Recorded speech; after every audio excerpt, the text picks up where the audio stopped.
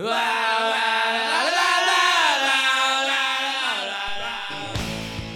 right. Welcome to Red Zone DFS as the DraftKings ownership podcast and pivots. We're just going to hop right into it. Looks like we got a couple of Vikings rounding out ownership this week. We got Dalvin Cook at about 35 to 38%. Justin Jefferson, 25 to 26%. Travis Kelce, 24%. Brian Hill, the punt of the week at running back, up in the 22% range going up against the Raiders. Keenan Allen, 21%. Darren Waller, 21%. And James Robinson, 21%. And Stephon Diggs also coming in about 20 to 21%. Josh Jacobs, about 19 to 21%. Giants defense, which looks like the easiest fade of the week at $3,200 at 16%. Look, I know they're going up against the Bengals and stuff like that, but that is just not for me. That's getting pretty out of control, to be honest with you. Josh Allen at about 14% looks like he's going to be the highest owned quarterback of the week. Quarterback ownership is usually pretty spread out. We got Patrick Mahomes, looks like he's coming in at about under 10%. So I really do like that. Somebody that was initially going to be pretty chalky during the beginning of the week, Wayne Gallman at $5,000 in a great matchup. Because of guys like Brian Hill popping up, only about 12% owned, which is really, really interesting, right? I think there's some great pivots this week. A couple of guys I like under 10% just overall. Patrick Mahomes.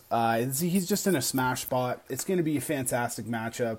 Everyone is going to want to get a piece of this game, but I don't know why Mahomes is coming in under 10% owned.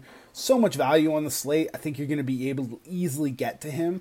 So I really like that. Nick Chubb coming in at about 8 to 9%. Solid play, going to be raining. Tyreek Hill coming in at 8% owned. I don't get this one. Mahomes, they're in a smash spot. Look, I get that he's expensive, but it's so easy to get to him with the value that we have elsewhere this week. And the next good play coming in, $3,000 dead men is Andy Isabella. He's going to be a fantastic pivot. He's going to be the starting slot receiver this week at 8% owned. I think that's a fine pivot. A lot of people are playing Keelan Cole coming in at about the same ownership, but that's not going to be the greatest game. And I'd rather have Kyler Murray throwing to my guys. T. Higgins is coming in at a value. Look, he is going to get Brandon Allen, right? Brandon Allen is not good. T. Higgins is fantastic. He's going to see some Bradbury, so I like that. Another guy coming in under 10% that I really like, Michael Pittman. Tennessee Titans are giving up one of the top defenses giving up points to opposing wide receivers. They just have not been very good covering the pass, and Phillip Rivers has really liked him. Jamison Crowder is another good guy coming in, about 2% ownership. Look, I'm all for playing Mims and everything like that, but if Jamison Crowder, who's going to get 10 plus targets at 2%, sign me up all day for that. Henry Ruggs, look, this is one that I really, really want the Raiders to get him the ball more. I just don't know if it's going to happen, but I'm going to take the chance and hope that it does happen. He's going to be at 3 or 4% owned in a shootout game where I really like Derek Carr on the road. And then as a punt tight end, no Adam Thielen. He's on the COVID list. Irv Smith isn't going to play. Kyle Rudolph at $2,800. I mean, that seems like the logical spot to go for an ownership pivot. If we look at a few other plays that I think that I like, getting some more exposure to that Kansas City stack. Leonard Fournette, $4,900 coming in at 3% owned. Really, really like that. I don't quite understand why Nyheim Hines is only going to come in at 3% owned. Jonathan Taylor and one other running back in the Colts are out on the COVID-19 list. I mean, they've proven that they're going to run the ball to him anyway. I really, really like Nyheim Hines at 4,600 at 3%. Look, I know Brian Hill's sexy. He's the punt. He's going to get all the volume versus the Raiders. I'm going to have a lot of Brian Hill, right? But I'm also going to have a lot of Nyheim Hines. I think he's a great pair with somebody like Cook, who comes in at 37% owned, right? Nyheim Hines is a fantastic punt who's going to catch quite a bit of passes. I mentioned Mims, Crowder coming in at about 2% owned, Mims coming in at about 7% owned. I really, really like Sterling Shepard. Everyone's all over Danny Dimes and all over the Giants and stuff like that. But why not Sterling Shepard at 5,100? He is the number one receiver. It's just kind of wild to me. I thought this game between the Buccaneers and the Chiefs are going to be more highly owned, but I'm looking at Mike Evans right now, coming in at predicted about 6 to 8% ownership. I mean, I don't know, man. Like that, sign me up for that. Another pivot, cheaper running back that I do like is James White. With Rex Burkhead being out to the year, we saw the rest of the game last week. James White kind of fold back into that role. He caught 6 of 8 targets. He's kind of just morphed back into that role that we kind of like to see. Kind of looking around a little bit here. I don't really see anything else that like jumps out to me. Really the only ownership fade that I'm seeing is the New York Giants really at 16% ownership. Like that's just an absolute no for me. Brian Hill is kind of getting into the fade territory. There's really not anybody who I'm fading due to ownership this week. I mean, look, I know Dalvin's going to be expensive. I'm going to be slightly over the field. I probably have about 40% Dalvin Cook, and if he's going to come in at about 35 to 40%, I'll be okay with that. The Cleveland backfield situation, both Hunt and Chubb.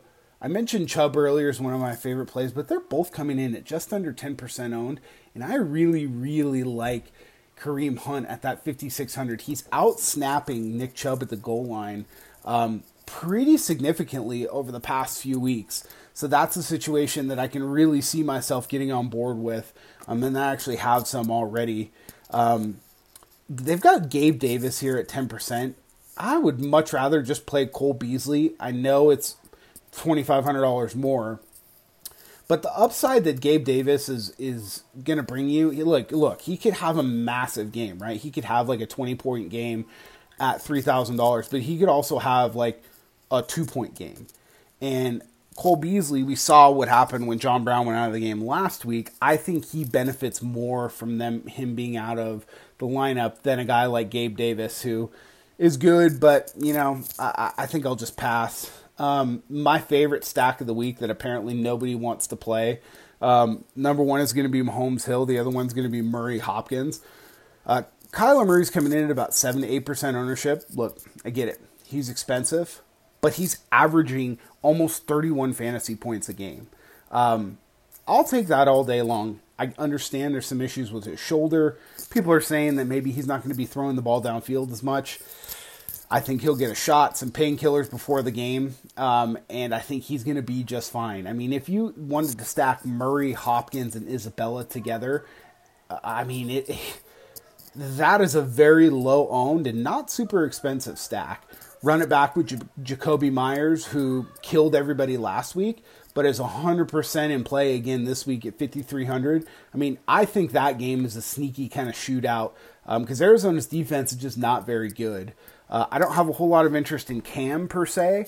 I would rather play some other guys, but I think it's fine. Julio Jones coming in at about 6% owned.